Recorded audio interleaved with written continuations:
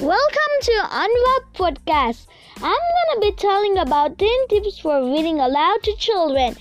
First, reading aloud comes naturally to very few people. To do it with ease, it takes practice. It's worth it. 2. The first time you read a book, discuss the cover picture. 3. Read slowly enough for the child to build mental pictures. 4. Use plenty of expressions. Change your tone of voice and adjust your pace to fit the story. 5. Encourage involvement. Invite the child to turn pages.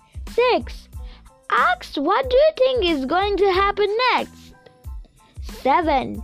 During repeat readings of a predictable book, stop at key phrases to encourage the child to provide the words.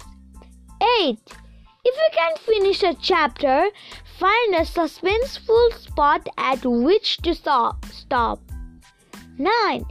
Paper, crayons, and pencils allow active children to keep their hands busy while listening. 10. Tell the child that you like reading with him or her. Thank you.